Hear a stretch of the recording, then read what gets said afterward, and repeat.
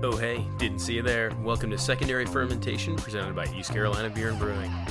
Today's episode is episode number 49. So close to 50 now, I can actually say it. Today I am joined by... Nick. Lauren. And I'm Joe. And welcome back if you've been I'm listening Jar. with us. I'm Jar. I'm Australian. Jar. We also have another guest this episode. Yeah, we do. We do. Who is it? We have a little baby Davis here as well. There's a Yes. baby? A baby. There's a baby. Oh, I forgot that we were announcing that today. We talked about it. Yeah, we did. I just completely forgot. But yes, Lauren, you may have noticed that she's been commenting less on the beers that we've had because she hasn't really been drinking them. Yeah. She is pregnant. She's really cut down on her Yeah, beer. she's down to like 6 beers a day now. I'm participating in dry January, dry February, dry March, dry April, dry May, dry June, Wow. and So alcoholic dry. July. Alcoholic July. Yeah. Yeah, July 4th, gonna go crazy. Not that It'll that's be- not the date. It won't but take. Yeah. It won't it take won't very take long. that long. One drink, you'll be on the floor. Whoa. Yeah, exactly. Yes, but that's our crazy. I think we should have saved that for episode 50. Oh, sorry. Dang. We can restart. We can start No, it's over. We'll tell everybody again, episode 50. Yeah, exactly. We'll pretend it never happened because nobody probably listened anyway. Yes, but this episode, it's not all about babies, but that exciting news aside, It's not all about all babies. about babies. It's actually not about a baby at all. It's mostly not about babies. We're talking about the drinking age and when 1-year-olds should be able to drink. No, Yeah.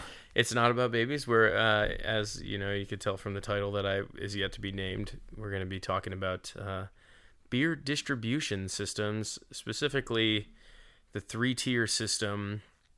And mainly, I just wanted to learn a little bit more. I was familiar on the surface of this topic, but I wanted to dive a little bit deeper into it, see what was a little bit of the history behind it and whatnot. So I thought it'd be a fun and interesting topic. Maybe people might want to hear it too. Yeah. I mean, you walk into your favorite bottle shop and you're like, where did they get all this stuff? How did this all get here? Where do they get this beer? You think they just go to each brewery and window shop and say, I'll take 2 of these? And no, that would take too much time. The beer stork brings it. The beer fairy. The beer fairy. Yeah, no, I got to pop by Jarvis Street Bottle Shop today, actually, and I was in need of beer anyway, but, you know, when Joe mentioned this topic, I thought Lars would be a super interesting person to talk to. Our friend Lars at Jarvis Street, he's the GM there, and so he knows firsthand what it takes to be involved in the process of getting beer from a distributor, you know, stocking a bottle shop, and so he has some really good insight. If you're in the Greenville area, I recommend going to Jarvis Street and chatting with Lars for a bit. I'm sure he'd love to just talk beer, and he'll share some recommendations, but also, you know, he's just a knowledgeable figure locally. I think that, you know, we've been able just to kind of hear his insight and his perspective on acquiring beer. And also brewing beer too. Yeah. He's taught beer brewing classes. Oh, yeah. You know, a variety of things. Brewed professionally a bit. Might be getting back in that foray too. Oh, yeah. So that'll be cool to see. But I think he told me today he did some classes with cost analysis, I think was the term he used, but just learning how to like operate efficiently and I don't want to say inexpensively, but to like limit your overhead costs and just like analyze every little thing that goes into operating a business. So he's just like well-rounded. He's perfect for that job of like operating a bottle shop. But yeah, no. So we talked a little bit about distribution. He recommended some beers and yeah, grabbed a few. So we got a few for us to try. I don't know if you guys are interested in cracking a beer. let's do it. Cracking a beer. Lauren, are you interested? I'll crack my hydro Little baby. flask. Well, I thought this actually ended up being just perfect. No And this is way. a good one for Joe from New York. He's familiar with Utica Club. So Utica Club has been brewed since actually before Prohibition, but then they had that brief hiatus because of Prohibition, and they actually were the first beer to be produced in the United States after Prohibition. And they were one too. Like we went to the Saranac or the FX Matt Brewery, which makes Saranac and Utica Club. Mm-hmm. They have a little bit of their history stuff, but they were talking about how they sold during Prohibition. One of the ways they stayed afloat was by selling near beer, which you would just buy a can of like unfermented malt and then put some yeast in it and then ferment it at home. It's like a do yourself kit. Yeah. That was interesting because you know a little more closely about the history of the brewery, which started as the West End Brewing Company of Utica, and then of course now known as FX Matt, and then I think Saranac has owned the rights to that. Yeah, Saranac is like their brand, and then they also do a lot of contract brewing for places like Brooklyn. Oh, nice. Other bigger name breweries too, because they have actually a pretty big facility, and we did a tour of it. It was cold at one point. A couple years ago. Yeah, we walked through like big, huge refrigerated fermentation areas and stuff. It was super cool.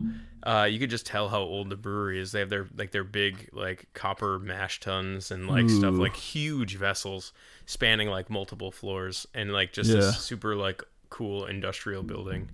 And then afterwards, you get to have a beer in nice the tasty tap room lager there.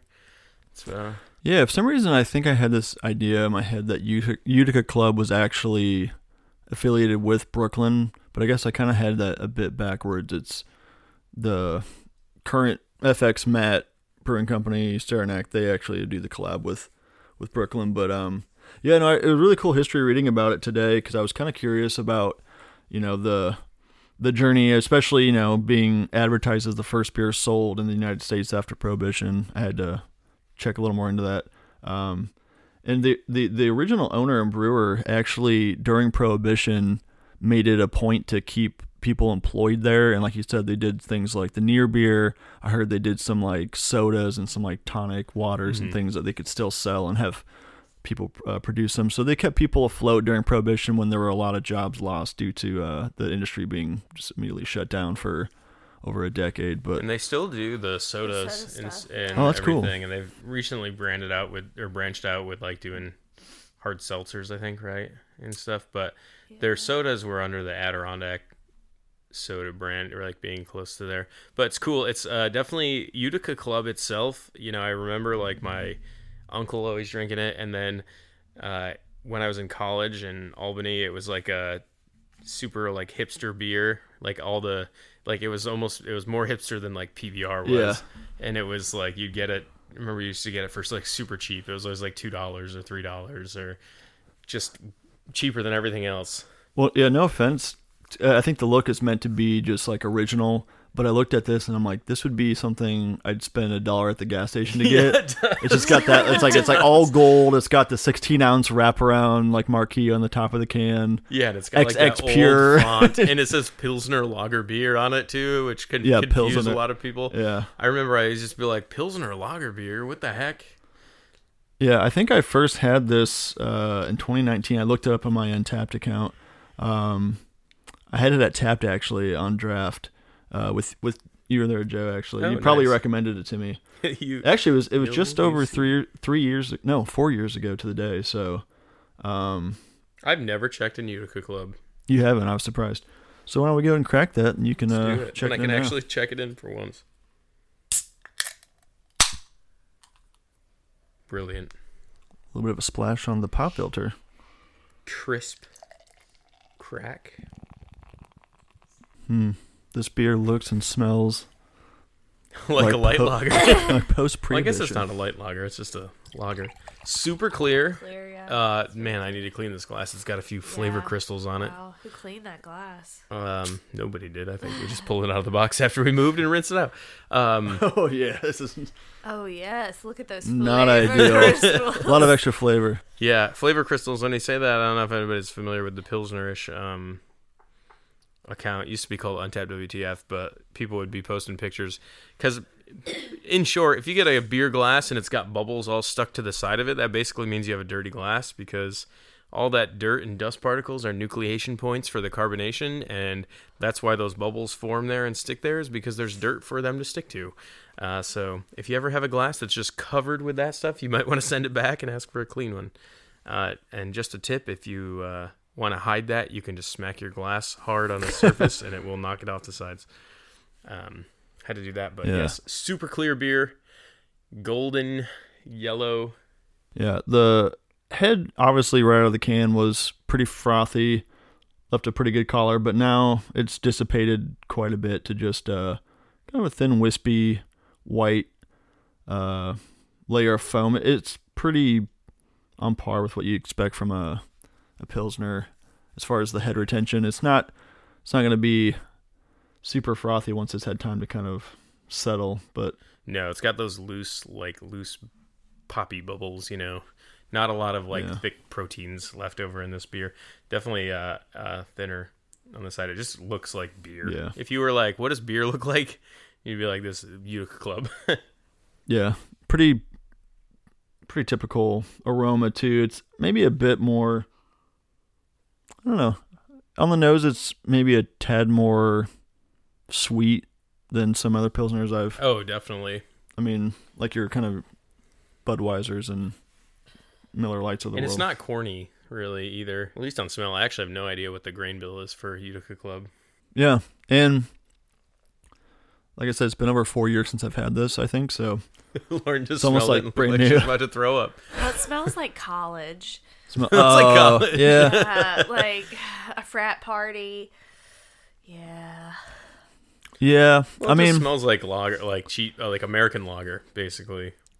I can't tell, like, I'm this is not a good indication, but I'm leaning towards, this tastes like cheap malt liquor, or, it tastes like a slightly more, like, honey, sweet Pilsner, and it's crafty.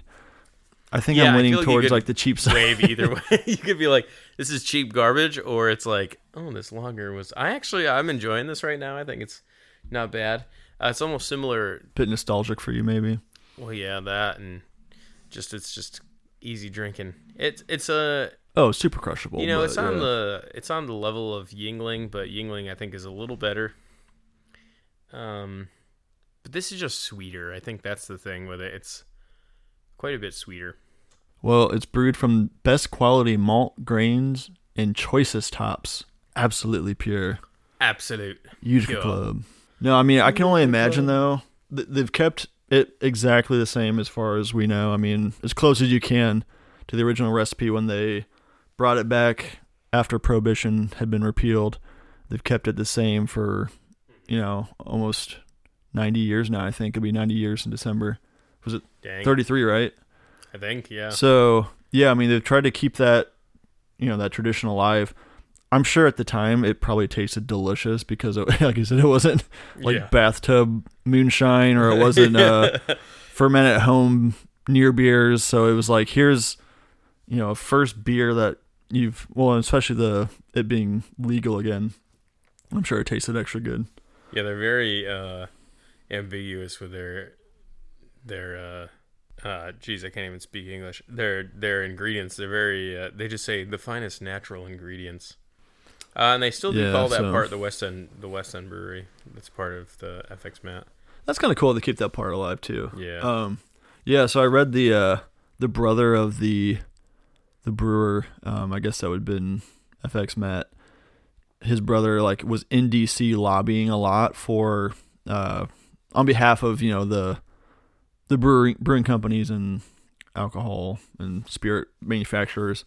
So when they were repealing Prohibition, that's how they were able to get the license so quickly. So the day that it was repealed, basically they had the license on hand, and so they put out a notice to their, I guess, distributors or anybody that was going to carry their product, and said, you can come to the brewery at midnight tonight, and at 12:05 you can get as much beer as you want.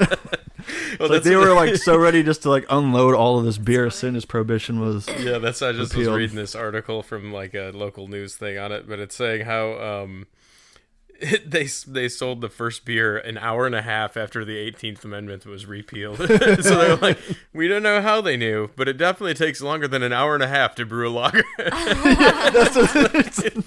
they had it all ready because the Prohibition included not manufacturing liquor and alcohol too. So they're just like, we're gonna take a gamble here.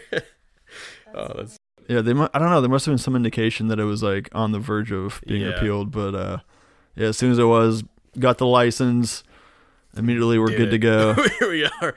Come get your beer. But this is a beer's beer, I think.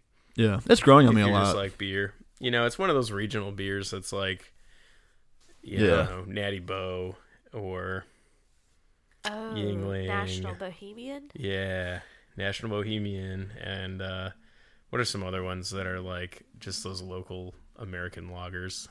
Yeah. I feel like again, it kind of skirts that gap of being like college beer, like hipster beer, but also just historic.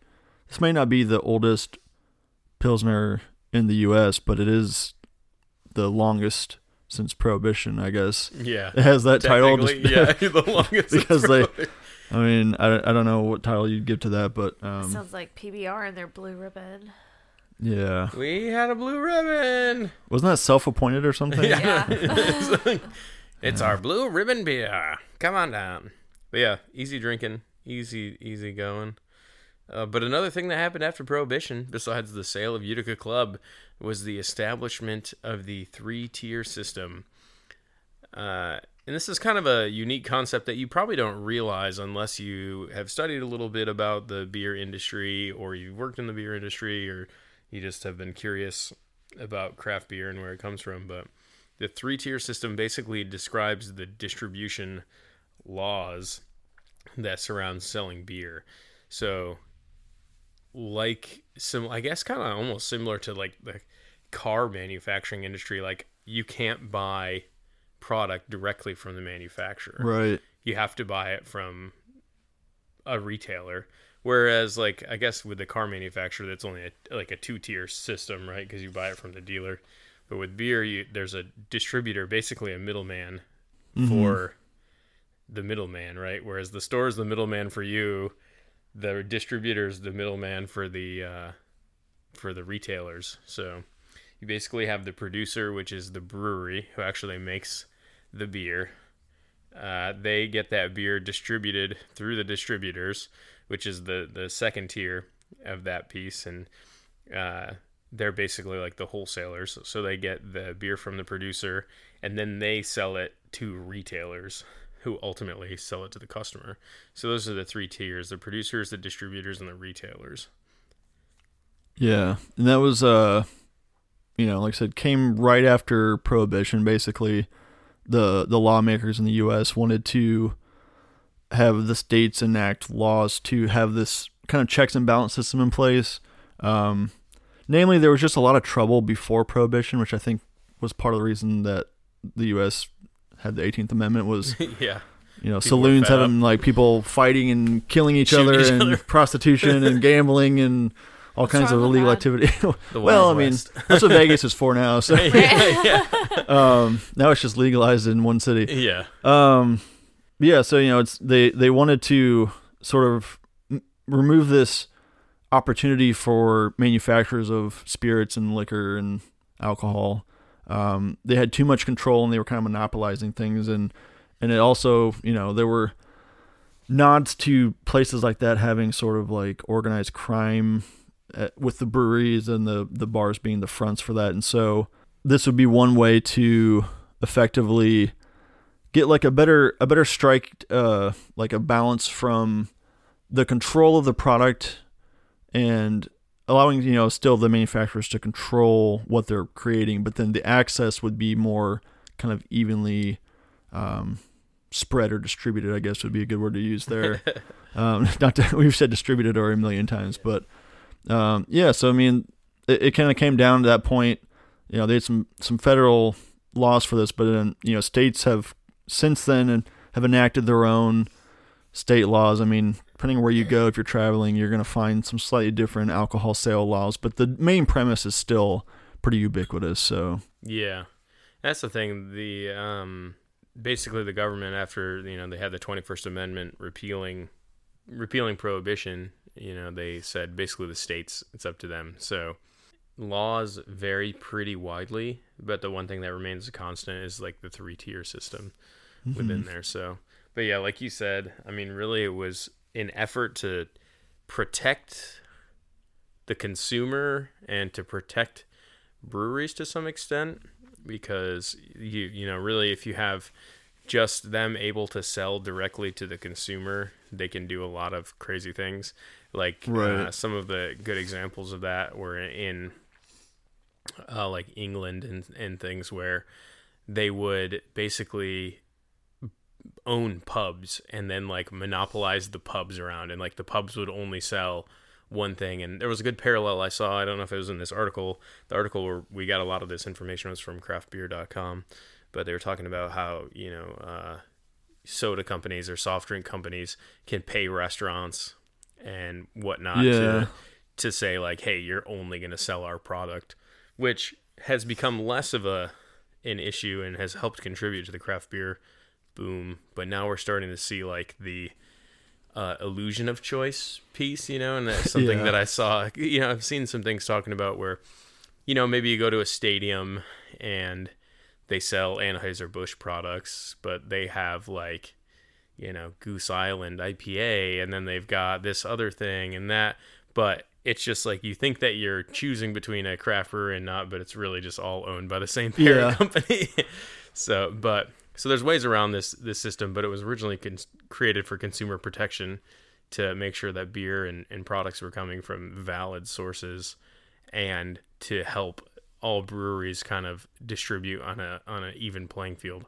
But then also to help breweries not have to invest in all that equipment and then be able to get their beer out there farther. Right. Yeah, because I think that's like a double-edged sword when you're like, hey, we're putting this system in place, or now you're able to freely distribute to consumers, and you know, there's no tight houses or anything like that. But it's like, well, then do you have the overhead or the capital, the space to do that? So yeah, the system also allows there to be that middleman to take the load, so to speak. Well, figuratively and literally take the load. Yeah. But you know, an interesting thing that came to mind when we first started talking about this, and I was, you know, reading the craftbeer.com article and some other articles. You know, you think about the smaller scale manufacturers or the brewers, the amount of money you think that would go into sort of a distribution contract, right? Even if you're paying somebody else to do the lion's share of distributing your product.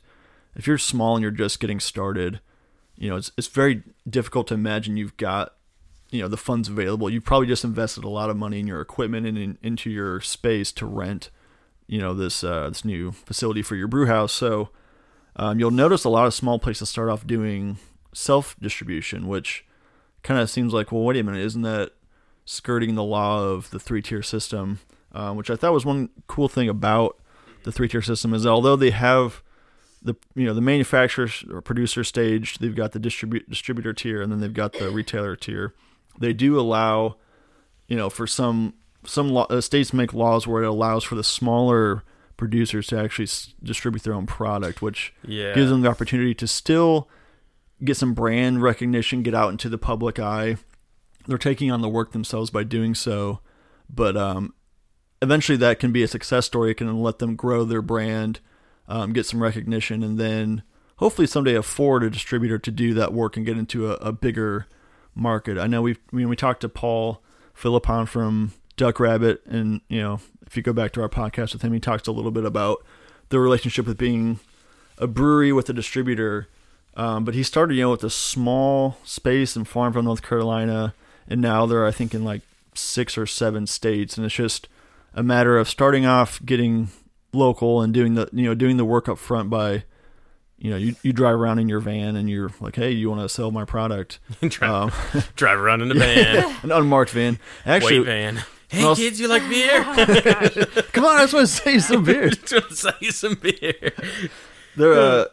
So that actually also goes into another conversation with Lars today. I don't know if you've heard of that brewery Seven Sounds that's in Elizabeth City. They were at the Dickinson After Dark in October, I think, in the fall. So they're a new microbrewery that's in Elizabeth City, North Carolina. And Lars actually has been selling their stuff, some of their beers at Jarvis Street. Oh, really? And that's how it started. Was I think the brewer, the owner, came by and they stopped by and said, "Hey, do you know anything about Elizabeth City?" And Lars, of course, is like, "Oh yeah, no, I grew up from around there." And so they told him what they were, like they just started opening, and they said, had a good chat and said, "Do you want to sell our product?" And Lars immediately is like, "Yes, like I want to get in and support these smaller places that don't have, the means to get into the bigger retail stores, and especially the bigger stores. I mean, they're kind of monopolized by the bigger distributors anyway." Yeah. So, I think his quote that I really liked was, when it comes to kind of selecting distributors or self-distributors for the products he carries, he likes to, I think he said, eat the rich and feed the poor. So it's kind of, I was like, yeah, sounds like a very Lars thing. Yeah. So, which I think is a good idea to have, especially for that kind of establishment. Like if you're a retail store, yes, you're going to have probably more than one distributor, but if you can support some of the self-distributors, or get the products in that are not getting as much shelf space as, say, a Wicked Weed or a New Belgium or something like that, that's doing them good. And it's also, I think it's helping your business too, because you've got like exclusive product that you can sell, like, and that's one of the reasons I like going to Jarvis Street, is because I know they're gonna have stuff that I can't find at any store. So yeah, that's cool. You think about like, grocery stores are convenient or whatever, but that shelf space is so dominated by the big brands and their distribution companies. It's cool to go to a local shop that benefits from your business, and then also helps the brewers by avoiding that, middleman of the distributor, and how they can get their fledgling growth, And too, though, from the brewer standpoint, I feel like you have to have a lot of trust in the distributing company that they're going to maintain and appropriately store your product, because if the end consumer only experiences, okay, let's say, for example, like Local Oak, who doesn't really have anything out in the retail setting outside of their brewery, if he were to distribute something somewhere, and let's say somebody got a can of, I don't know, what's out right now? Oh gosh, I'm a bad Local Oak patron. Cerveza just came back, didn't it?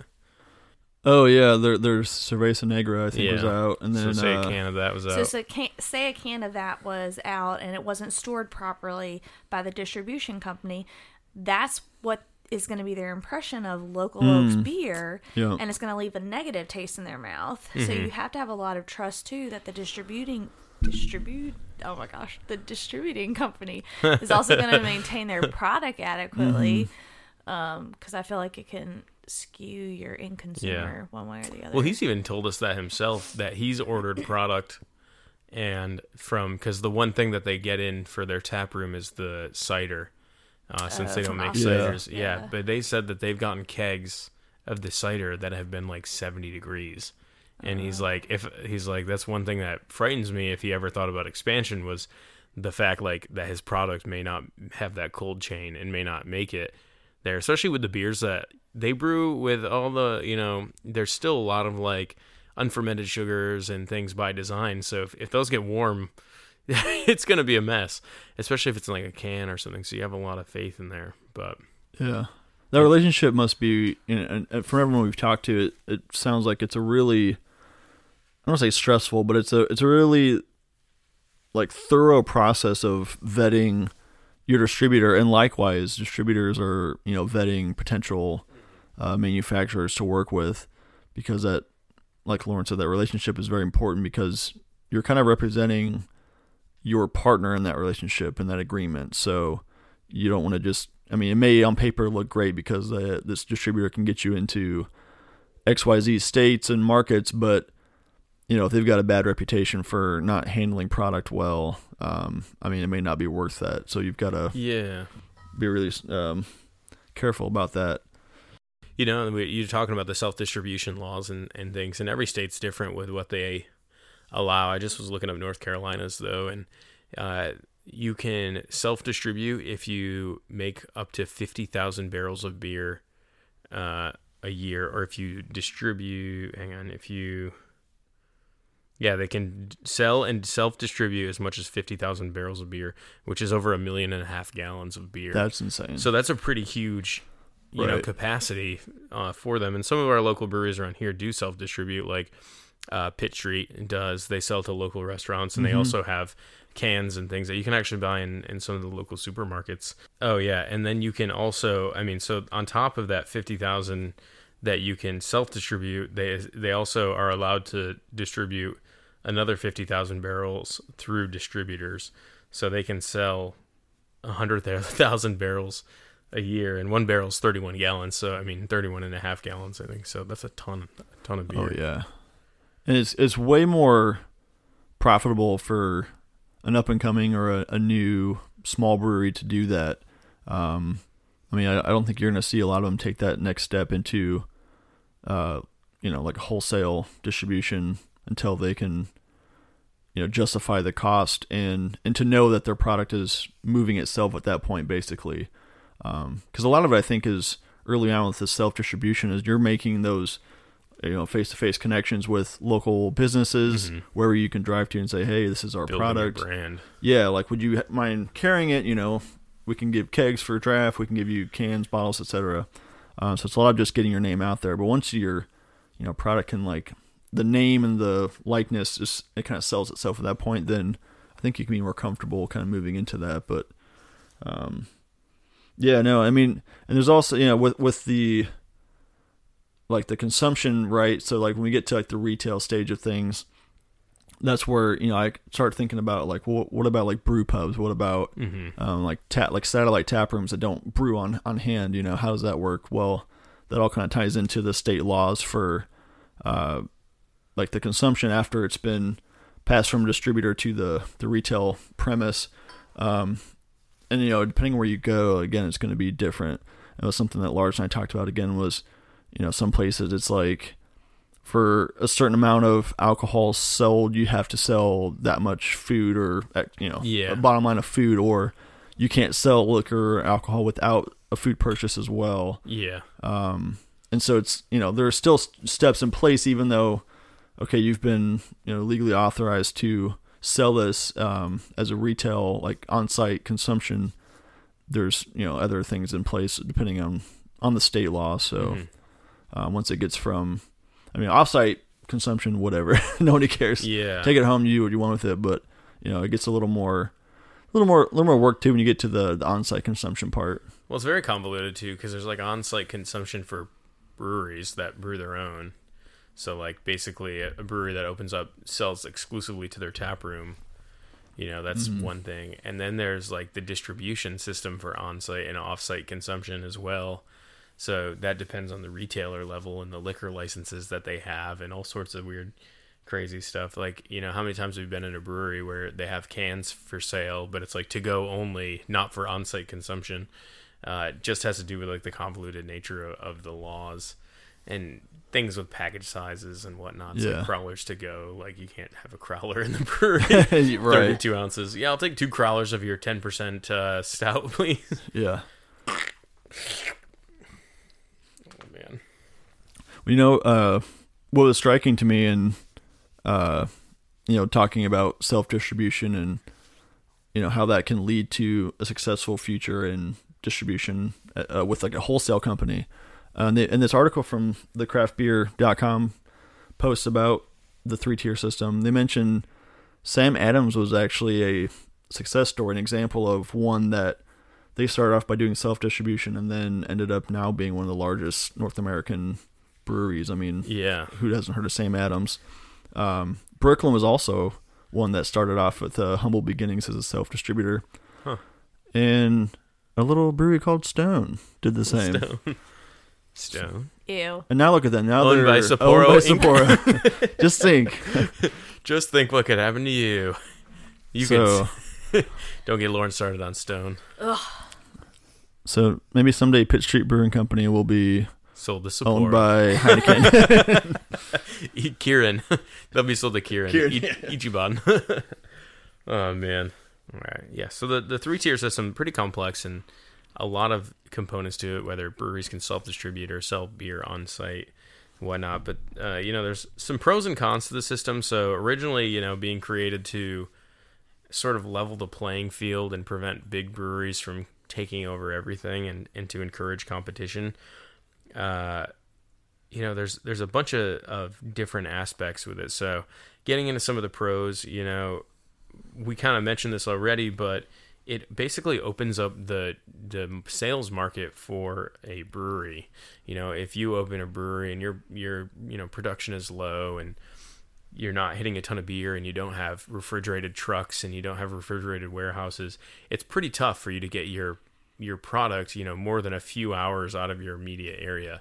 But if you have a larger distribution company that has that equipment and can, mitigate the costs of that shipping by carrying other products as well to the same destination, it really allows you to expand your reach as a brewer. But like Lauren was saying before, you just got to trust that they're going to get it there in the condition that you want it to be.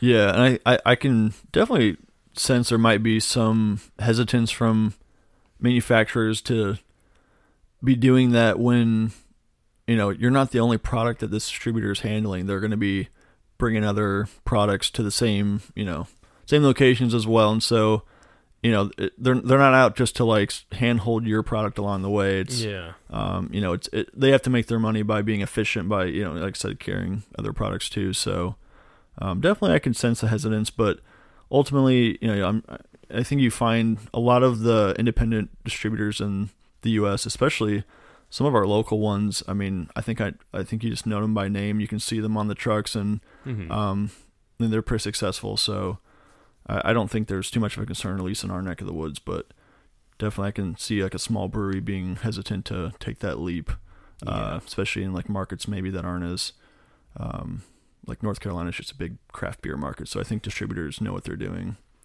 Oh, yeah. Yeah, so I mean, it's kind of like you said, it's a nice like symbiotic relationship between producers and distributors, and also with retailers. I think having this system in place, it allows the producers of the beer to get their product into more locations without having to, own the warehouse space, have the trucks, the equipment to get things outside of a certain radius. So it's expanding their market, which is good. Distributors, of course, I mean, they're in it for the profit, and of course they want to make their clients happy. They have, organizations that lobby for, good practices and distribution for the independent distributors.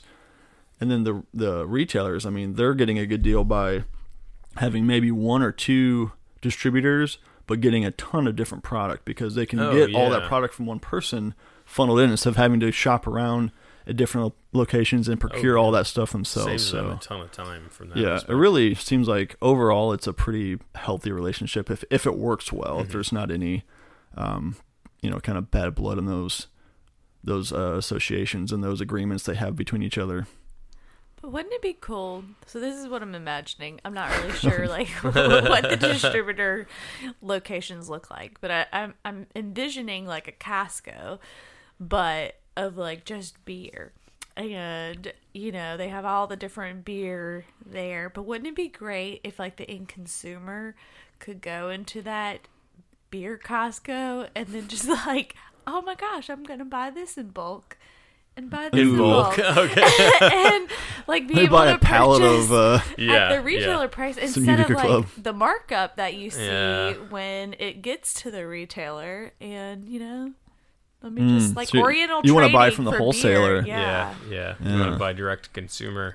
Yeah. Or direct That's my biggest con with this whole thing is like this middleman. Well, that's a good point. Mm-hmm. And that's, something about this system that's unique for, I think, alcohol sales in the U.S., having this 3-tier system. I mean, there's a lot of other industries where you can go straight from the wholesaler to the consumer. There's not that retailer step there. Not always. Sometimes the retailer gets it directly from the manufacturer. I mean, it's a bit unique in that sense where alcohol sales, they have this in place. But I think it's important because of the type of good that they're selling. it's a little more important, I think, than like a pair of shoes. Yeah. Controlling access to it. And that was one thing that I was watching earlier, was talking about, like, how in Britain they really deregulated alcohol sales, and they actually saw like an increase in like hospital admissions related to alcoholic disorders and like other things. Like increased rates of underage drinking and things. But you wonder how much of that, like, is true versus just a more of a the article I was watching was very pro distributor. The video I was watching was like, distributors save beer lives and make craft beer possible, which to an extent they do. But I mean, there are some cons associated with it, and a lot of the cons with distributors come from a couple of problems, and one of them are the franchise laws that were created in the 70s and 80s that basically undeniably protect distributors. And this was initially for good reason put out to so distributors like could work with big breweries that had a lot more money muscle to flex at them, and basically it prevented breweries from saying, all right, we're not going to sell you our products, so there goes 30% of your market share right there, and you're losing that. It basically stopped breweries from just being able to spontaneously terminate contracts for them. So pretty much some breweries will now get in like these unwaivable agreements with these distributors, and they're basically forced. So, when we were talking to, Paul Philippon back several episodes ago now, he kind of he alluded to that fact of, picking a distributor, moving into a different state and getting in with a distributor is like getting married, and you really have to do your research, because if there's going to be a separation, it's not going to be clean. Which, you were reading something that said the termination fees for some of the contracts can be 3 to 5 times the last year's gross margins or something like that. Yeah. Which is absolutely insane. Like financially, a small brewery wouldn't be able to afford and to, survive after something like that. So for better or worse, it is kind of like for life. Yeah. Unless there's, maybe a finite term of the contract. Not really sure how that works for like a manufacturer of beer with the distributor, but it seems for all intents and purposes that it's a pretty long-standing agreement, unless there's grounds for termination. Yeah. Which are probably very detailed language. yes, exactly. Yeah. And then the other big problem with them, it comes from the fact of these like branch beer, or they'll call it, where basically big breweries are purchasing distribution companies, and they're legally allowed to own distribution companies.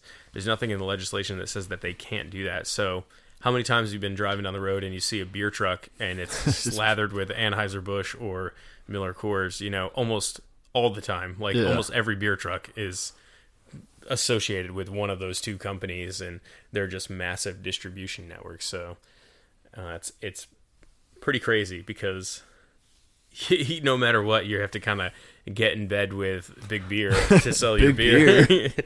Big Beer, Big Beer's taking over the distribution network. Yeah, no, it is. I feel like there's already this sense from the craft beer industry that you're constantly being undermined by the big beer brands, the big domestic names like Anheuser-Busch and Miller's Core. Miller's Core. I was changing the plural. Miller Coors. So, I mean, you're already kind of behind the 8 ball in the sense of, getting brand recognition, getting into establishments, competing against those big names.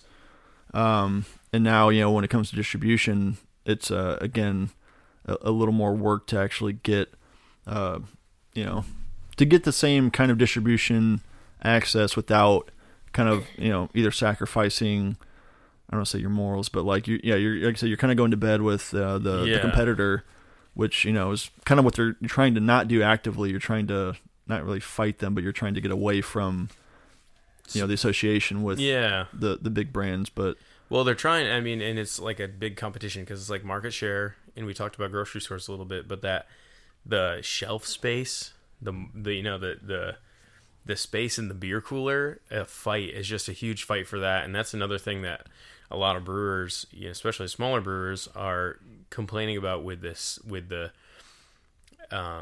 purchase of beer brands, bigger macro breweries purchasing independent craft breweries, is that now they're getting that shelf space or that cooler space in the grocery store. So, you have your Sierra Nevada Pale Ale, you still have your Stone in there, but Stone's now by Sapporo, or you still have your Goose Island there in the craft beer section, but that's, now part of, Anheuser-Busch's profits. So it's really kind of a pervasive way for them to sneak in and get that market share, and then you got to fight the distribution share and be able to do that. So it's a pretty crazy world out there for beer sales and distribution.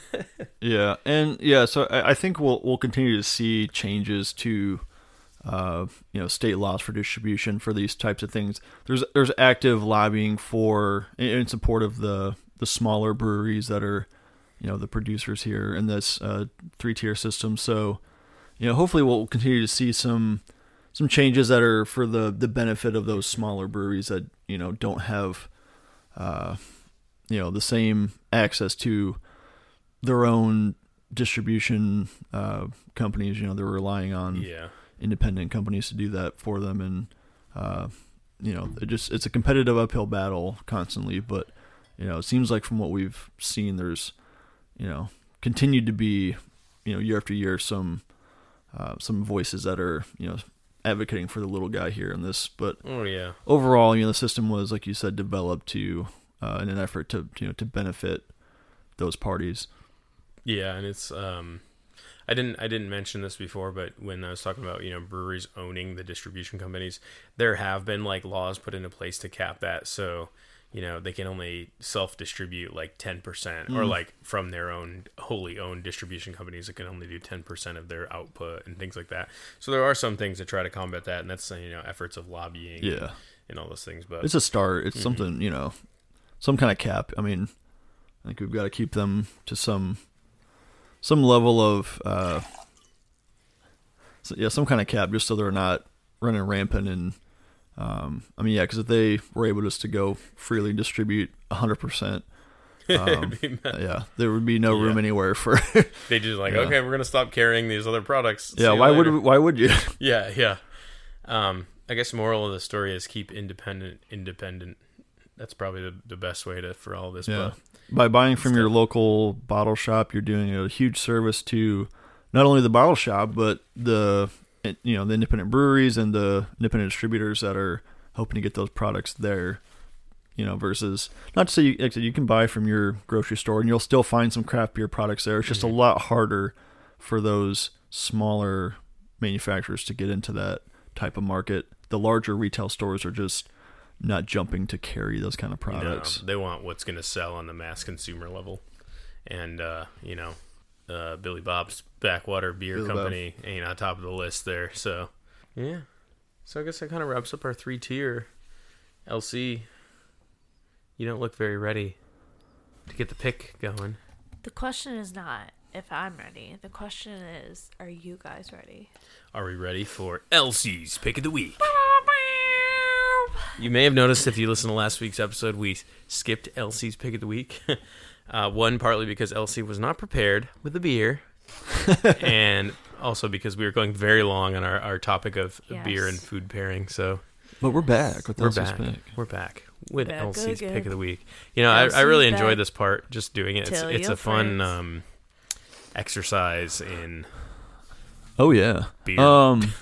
So one of our local spots here in Greenville, Jack Brown's Beer and Burger Joint. They and they're kind of a regional chain. Oh, sorry, you go ahead, LC. I'll talk while you're preparing.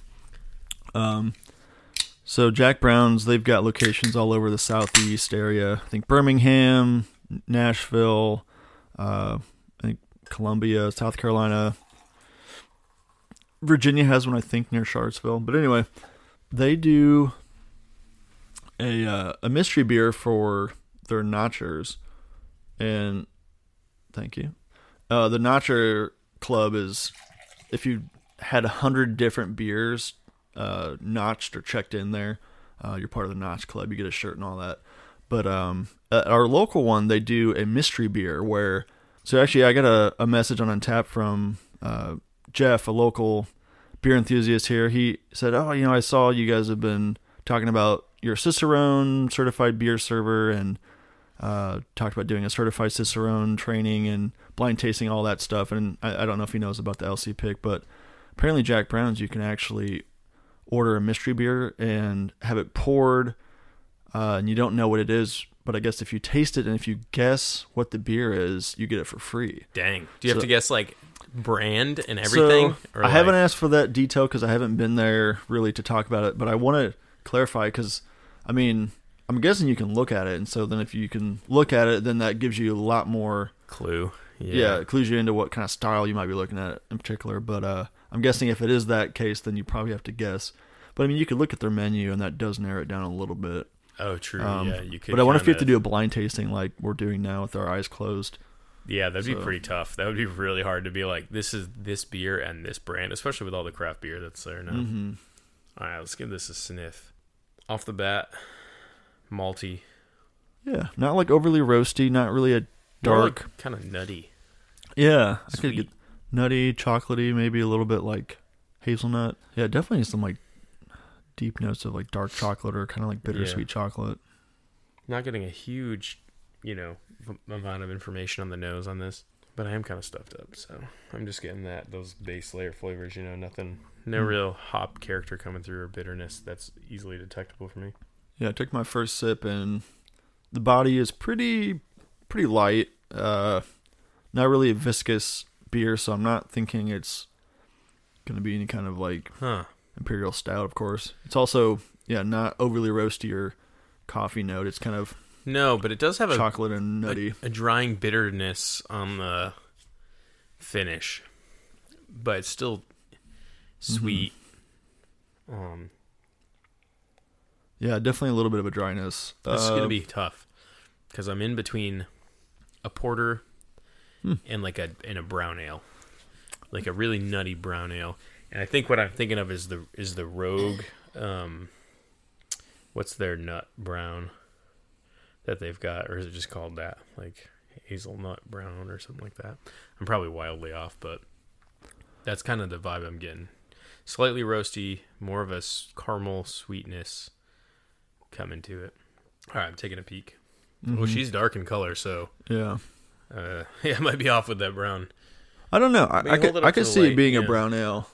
Maybe like a porter, but I would say if it's porter, it's got to be like kind of like adjunct with maybe some like hazelnut or some kind of nut. Mm-hmm.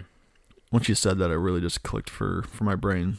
Yeah, definitely a little caramely too, but it's like sweet, a bit like earthy, but not like a coffee roast or any kind of like dark roast. It's just I guess it has like some dark malt complexity, but it's not like, it doesn't remind me of like smoke or like a really dark stout. It just kind of has a more complex malt bill where it's sweet, nutty, touch roast, but not too much. No. Really palatable, really light. I'd guess the ABV is probably 6 to 7 tops. I don't think it doesn't drink really heavy.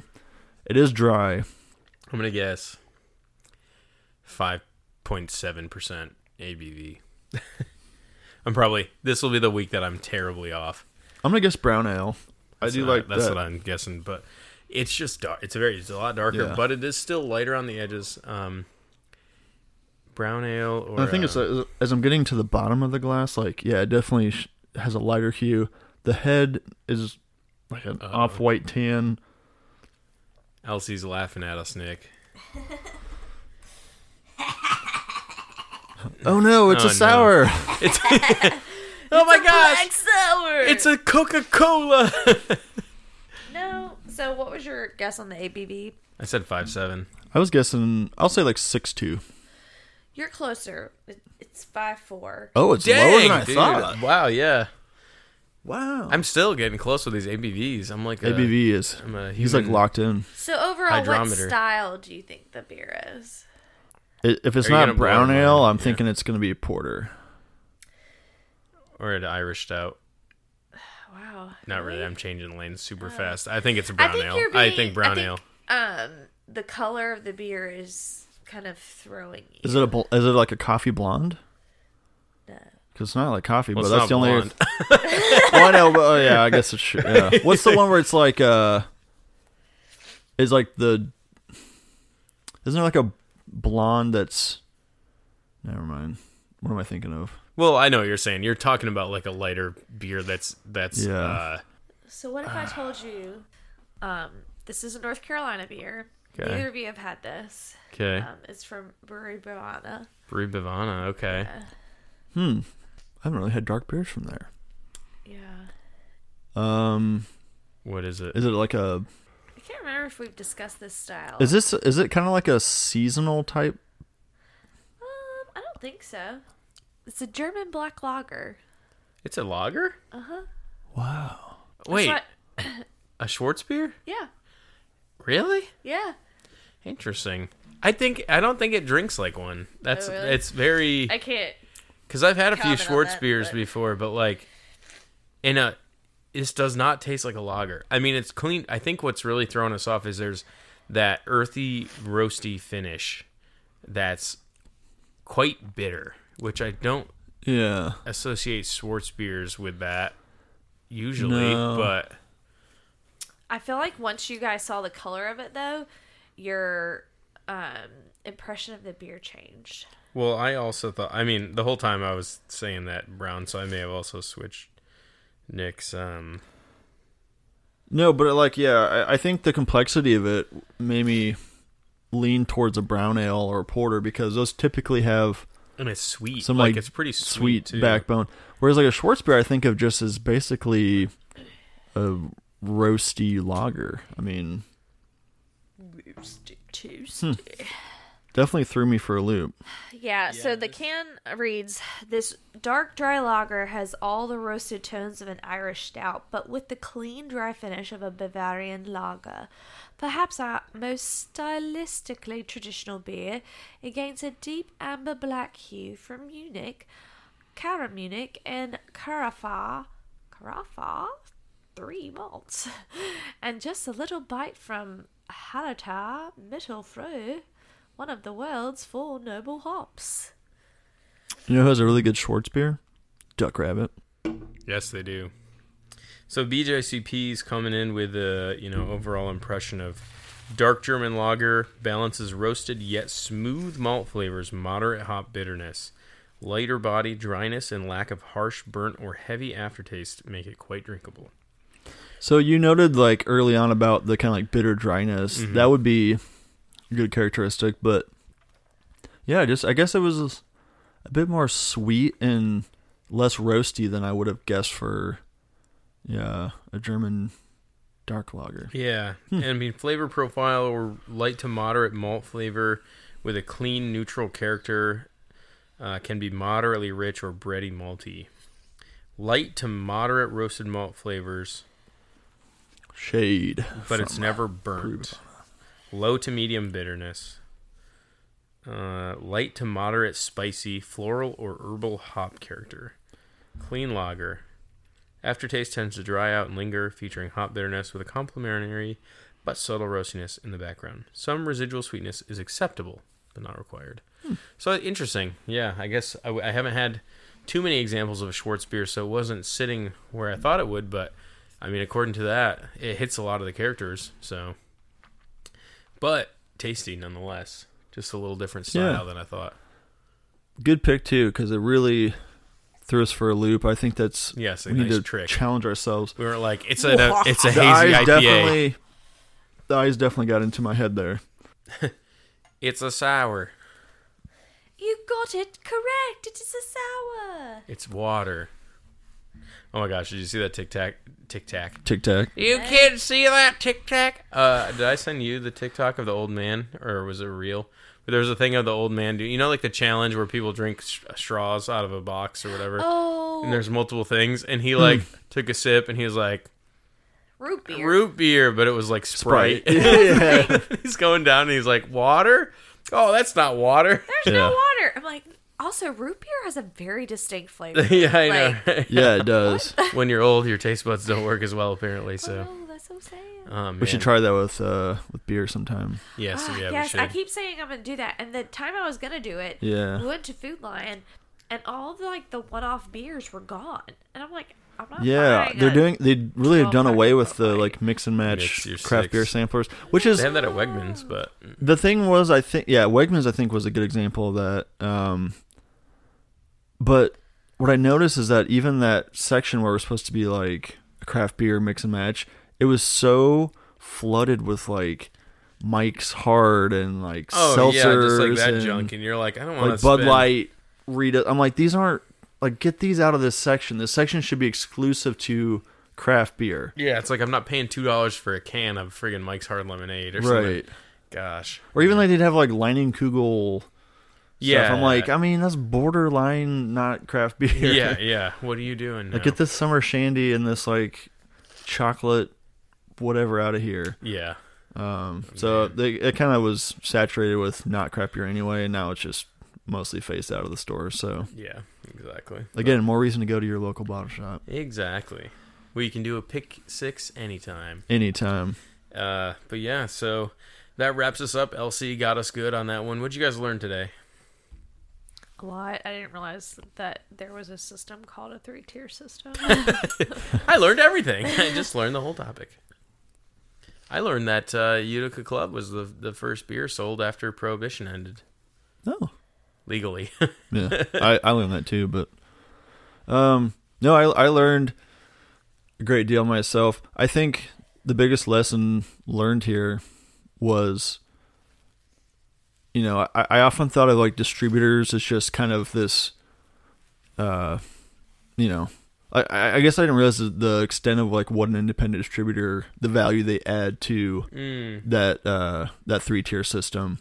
Like, not to take away from hardworking men and women who are distributors, but kind of reading more into the different tiers, I realized how much value are added from both ends of that system, from the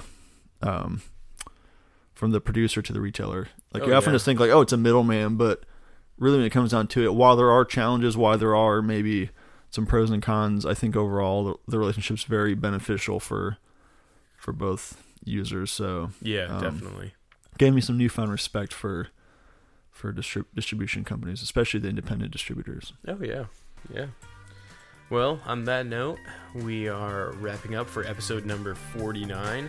As always, you can reach out to us with your thoughts. We're on Instagram at East Carolina Beer, on Gmail, eastcarolinabeer@gmail.com, on Twitter at East Beer, Facebook, East Carolina Beer and Brewing, and don't forget to check out our website, eastcarolinabeer.com, even though we have been a little delinquent with updating it lately.